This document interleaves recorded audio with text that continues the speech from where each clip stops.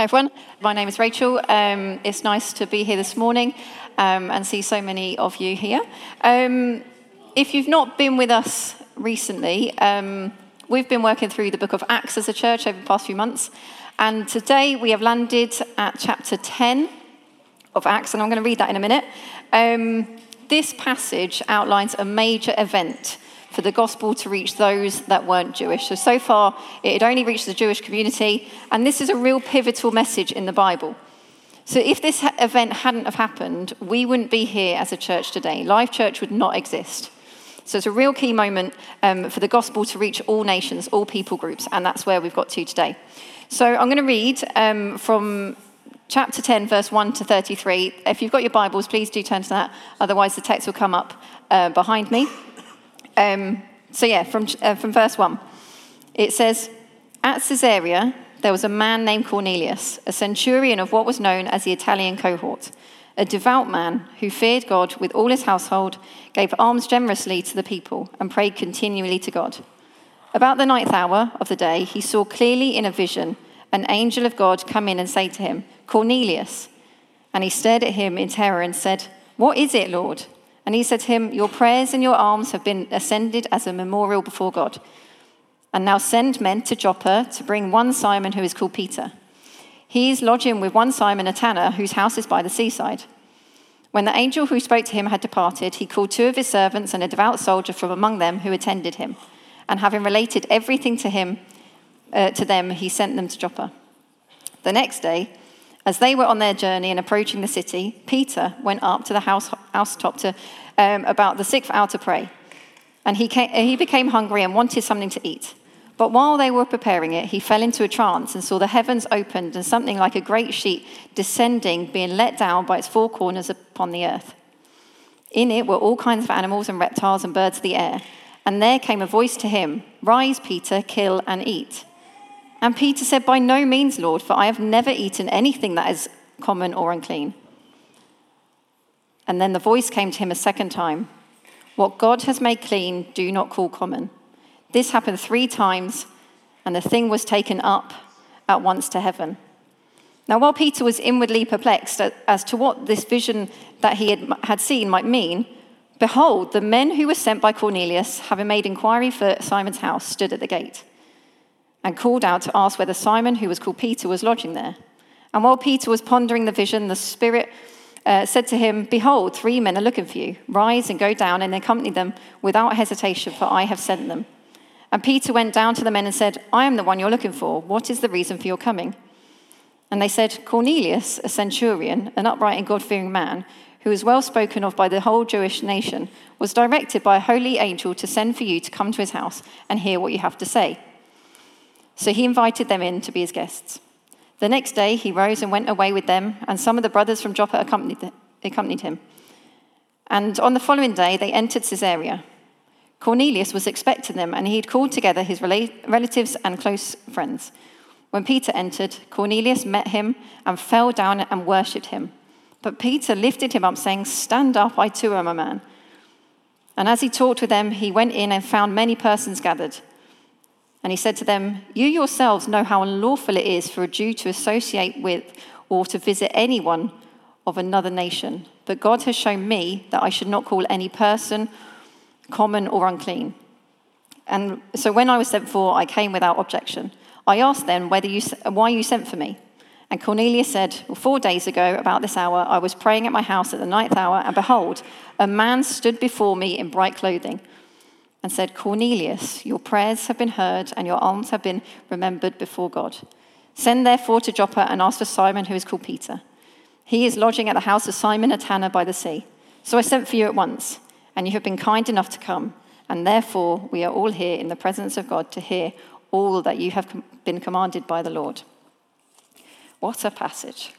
So we've got 2 men here. We've got Cornelius and Peter. I'll just explain a little bit about who they were. So Cornelius, he was a Roman soldier. He was a Gentile, which means he wasn't a Jew. And Gentiles typically wouldn't have known God. They weren't by default part of the people of God. But as we read here, Cornelius, it says he was a devout man. He prayed regularly to God, and his life demonstrated the same. He gave to the poor, and he gave generously. So here's an example of a man who isn't saved yet, but he was clearly seeking to know God. And who was Peter? Well, he was a really close friend with Jesus. He was one of his disciples, and he was a preacher, and he'd seen so many come to know Christ. But he was a Jew, and he had lived a life following the Old Testament laws, and one of those laws stated that Jews and Gentiles do not mix because they weren't part of the people of God. So if you were living as a Jew at the time, you would have had your prejudices against Cornelius. Firstly, because he was a Gentile, and secondly, because he was a Roman soldier. These were the very people that had just taken Jesus away to the cross to die. So as we've just read, both men received visions from God at a similar time. First, we've got Cornelius. He was visited by an angel. He mentioned that it was as if the angel was standing right in front of him. And the angel told him that God had seen him and that he was pleased with him. All of his prayers, all of his gifts to the poor, God was pleased and was interested in him. So even though he wasn't a follower of Jesus at the time, it hadn't stopped God loving him and seeing him and being interested. And his instruction from God was to go to find Peter, go to Joppa and find Peter. And then for Peter, at a similar time, while he was waiting for his lunch, he spent some time praying. This was a normal thing for him to do. And he fell into a trance and had a vision from God. So Peter was hungry at this point. How many people here have ever been so hungry that they start thinking about food? Maybe you've been fasting and the only thing you can think about was food. But this vision for Peter was not of his favourite foods or not what he was about to have for his lunch. It was quite the opposite, in fact. It revealed all the animals of the land. And as a Jew, there were dietary laws that stated that some of these foods were okay to eat and some of these foods weren't okay to eat. And then the voice from heaven said to Peter, "Get up, kill, and eat." What did this mean to Peter? I know he was hungry and everything, but dreaming of unclean animals to eat was probably making his mind go a bit crazy. And he straight away refused the instructions, said, "No, I'm not doing that, Lord. I don't eat anything unclean." So Peter, a man who was so close to God, who was being used so mightily, outright refused what God was saying to him as if he knew better. On one hand, he had his laws that said, do not eat anything unclean. And then God saying, on the other hand, kill and eat. What should he do? So the conversation went back and forth a few times.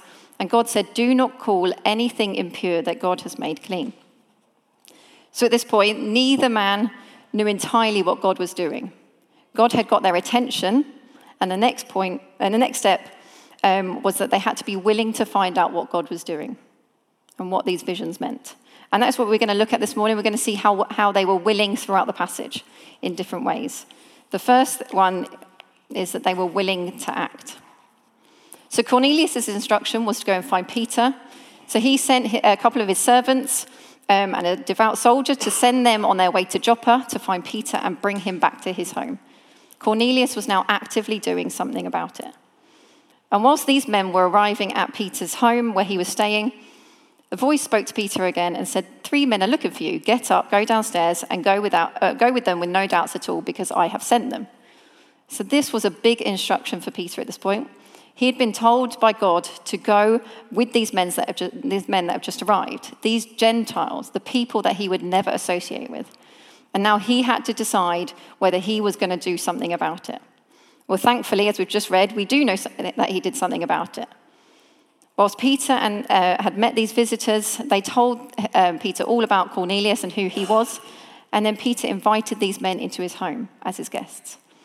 And I think at this point, he would have felt rather uncomfortable. This was crossing huge social boundaries for him to even associate and talk with these people. By speaking to these people and inviting them into his home would have made him unclean, because that's what the law has stated, that Jews and Gentiles do not mix. And at this point, I still don't think that Peter would have fully understood what God was doing, but he was now willing to find out, even though inside he was feeling very uncomfortable. And what does that look like for you here? What does the thought of being uncomfortable mean to you? Does it make you feel uneasy and wish that you hadn't come this morning and listening to this message? Or does it excite you knowing that this might just be what God is asking of you, to meet and welcome others that aren't like you? And this leads us on to our next willing point, willing to be courageous.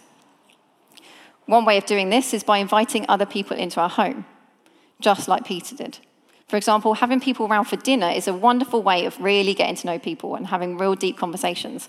It doesn't have to be perfect. It doesn't have to be a 3-course meal with 100 sides and everything else. But it's about being welcoming and accepting other people. And this is what Jesus did. But he didn't just invite his friends and his family around. He spent so much time with outcasts and sinners and people that no one would ever dream of even associating with. Are we able to do that here? I remember when Phil and I used to live in London, we lived in a block of flats, and one day we decided to invite the rest of the block around for pancakes that evening. So we had a real mixture of people in our flat. So above us, we had a 60-year-old Irishman who lived in a complete mess. You couldn't even walk into his door without being hit by things. And he was drunk most of the time. We had a 70-year-old man who we realised had smuggled a parrot into the country. He shouldn't have been there. And he also had an armoury of weapons hung up on his wall, which made me feel a little bit uneasy when I went into his home. We also lived next to a black lady who was a uni student and a man who worked for the local council. So a real mixture of people in our flat. These were just a few of them. So anyway, we knocked on each door that morning, invited them round for pancakes. And that evening, we waited, and we waited, and we waited a little bit more for these people to turn up. And finally, two of our neighbours did turn up, and we were celebrating inside. So these two people had lived across the hallway from each other and had never actually spoken to each other. And for them, it was a strange experience to be invited and welcomed into someone's home that they didn't know. But for us, it meant that we could love them and accept them for who they were and share our story of why we were there and what we were doing. And what I forgot to mention was the fact that we lived in a studio flat at this time. So not only did we invite them into our kitchen for dinner, we invited them into our kitchen, our lounge, and our bedroom. And another thing that I remembered yesterday was I don't think we had chairs and a table at this point. So it was very much a welcome to our home, sit on my bed and eat some pancakes. So a little bit uncomfortable, but it was so worth it at the time. So as I'm saying this, maybe you're thinking, well, I do that already. My door is wide open for anyone and everyone to come in. I don't have a problem with speaking to others. That's great. Keep going with that. Maybe God is highlighting some people for you to welcome into your home and share your faith with. And maybe you're thinking, oh man, I could not invite people around. I find it really hard to speak to people. I find it really hard to open my home to others. That's fine too. Ask God to help you with that. I'm sure when Peter invited these Gentiles into his home, he had a real battle in his heart. And he really needed God to help him to change his heart at this moment. And this brings us on to a next willing point, willing to change. So going back to the passage, whilst Peter was spending time and traveling with these men, it was probably then that Peter had a light bulb moment. The vision that he'd had before wasn't referring to the food that was okay and not okay to eat, but actually that God had shown him not to call any person impure or unclean. Peter had understood that the animals in the vision were symbolic of the Gentiles to whom God was preparing Peter to give the gospel to. You would think that Peter, so he was a preacher at this point, had seen many come to know God, many healed, many filled with the Holy Spirit, would jump at the opportunity to tell these people about Jesus. But it wasn't that simple. This was going against everything that he'd ever believed in. But having God speak to him at that moment, saying not to call anything impure or unclean, was a huge revelation to him and became a huge shift in the way that he then led his life and allowed him to do what he was going to do next, to tell the Gentiles, starting with Cornelius and his household, about Jesus, and not to view them as unclean and unworthy anymore. God didn't see them like that, and neither should he. Obviously, he had so many emotions and thought processes going on, and that wasn't going to change in an instant. His heart was probably still feeling really torn, but God was doing something deep in his heart to allow him to see God's heart for these people. So God had prepared Peter with this vision and dramatically changed Peter's heart for this moment. Originally, Peter saw Cornelius and the Gentiles who were spiritually unclean as foreigners, as people who he couldn't even meet with. But God saw things differently. He saw Cornelius as a devout man, a generous man, a man obedient to God's voice. Peter disqualified Cornelius from coming to faith, but God cleansed him and welcomed him in. Who do we disqualify from coming to know God? So we live in a world full of various forms of prejudice. Wherever you turn, you see it. You know the big ones: racism, classism, sexism. They've been around for all of time. And you might not consider yourselves as a racist or a sexist or whatever, but maybe subconsciously there are people that we struggle to cross boundaries with, to share Jesus with. I think we all subconsciously make decisions that affect how we see and how we are with other people. For example, how are we with people that are different to us? How are we with people whose first language isn't the same as yours? How are we with people that come from a different social class to us? One thing that struck me over the last few weeks was the fact that sometimes we might walk slightly slower to avoid those people ahead because we don't want to engage in conversation today for various reasons. Maybe they are different to us, or maybe we just don't feel up to it. And this has made me feel, I do this on a day-to-day basis. I'm on a school run and there's people in front of me and I'm like, I don't want to talk to them today for various reasons. But why am I doing this? God loves these people and he's called me and he's called all of us to speak to these people, to love them and to serve them. Not just to avoid them because they may be different or maybe that you just don't want to engage. And God is making me realize this in my own life and helping me do the opposite. If Peter's first reaction was to say, no, I'm not doing that, and God says, go on, follow my lead, and it's the same with us. If my first reaction is when I see someone, no, I'm not going to speak to them, I'm not doing that, it's probably because they are the people that I need to speak to. And God is clearly saying, they are my people, go and share my love. So what did Peter share with Cornelius? What was the end result of this passage? And this is going to be my last point. It was reconciliation. So God's plan was never for division among people. You see, right at the beginning of the Bible, God was a God of relationship. His heart was always for closeness with all people. And we read in Genesis, right at the beginning, God told a man called Abraham that through him, all nations will be blessed. God wants to reach all nations and all people. Not just the Jewish population that we've seen so far in Acts, but all people. And this was the start of them to see Jesus. So this is an amazing story of reconciliation, not just between the two people groups, the Jews and the Gentiles, but actually between man and God. These were coming to know God for the first time. So next week, Luke's going to look at the second half of this chapter in more depth, but basically, Peter shared the gospel with Cornelius. The gospel was being shared and accepted to those that were considered unclean, the despised, the outsiders, the foreigners. These are the people that God loves. After Jesus' resurrection, his last words before he went back to heaven was, but you will receive power when the Holy Spirit has come to you, and you will be my witnesses in Jerusalem, in all Judea and Samaria, and to the ends of the earth. Jesus called his followers to reach all people, not just their closest friends and people that like them, but with all sorts of people. So once upon a time, we were all far from God. We all needed to be reconciled with God. And the only way that that was going to happen was that Jesus made this happen. On the cross, Jesus took our place. He took our failings, our sins. He took them on his shoulders. He took them from us and made an end to all our sin. And this meant that we can be back in relationship with the Father. So this was the good news to the Gentiles in the story, but it's true for us today. Nothing has changed. God wants to reach all of us and all people. He said, do not call anything that I have made impure and unclean. That is everyone. He's welcomed us, the unclean, the sinners, and accepted us for who we are and has made us righteous in his sight. So we're no longer counted as unclean, but loved. And as Jesus' followers, if you're a Jesus follower here today, that is what we are to do for others. We're to reach others and tell them the same. So I'm going to finish there, but let me just leave you with a few thoughts as I finish. Let us be willing to act. If God has spoken to you, let us be people that say yes to him. We might not get huge visions like Peter and Cornelius did, but God is a God who speaks, and he wants to show us his direction. Let us be willing to be courageous and reach out to others and connect with others. If you find it hard, ask God to help you. And let us be willing to change where we need to change. Again, asking God maybe to highlight some areas in your life where you are struggling with, which you know that you need to change. To allow us to see others just like God sees them. So I'm just going to pray for us and then I'll hand back to Derek.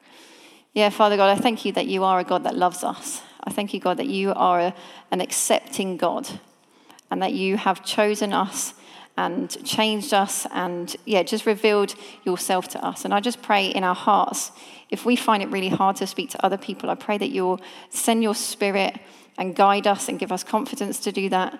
And where we need to change, I pray that you will change our hearts and allow us to see people in the same way that you see people, as loved and accepted.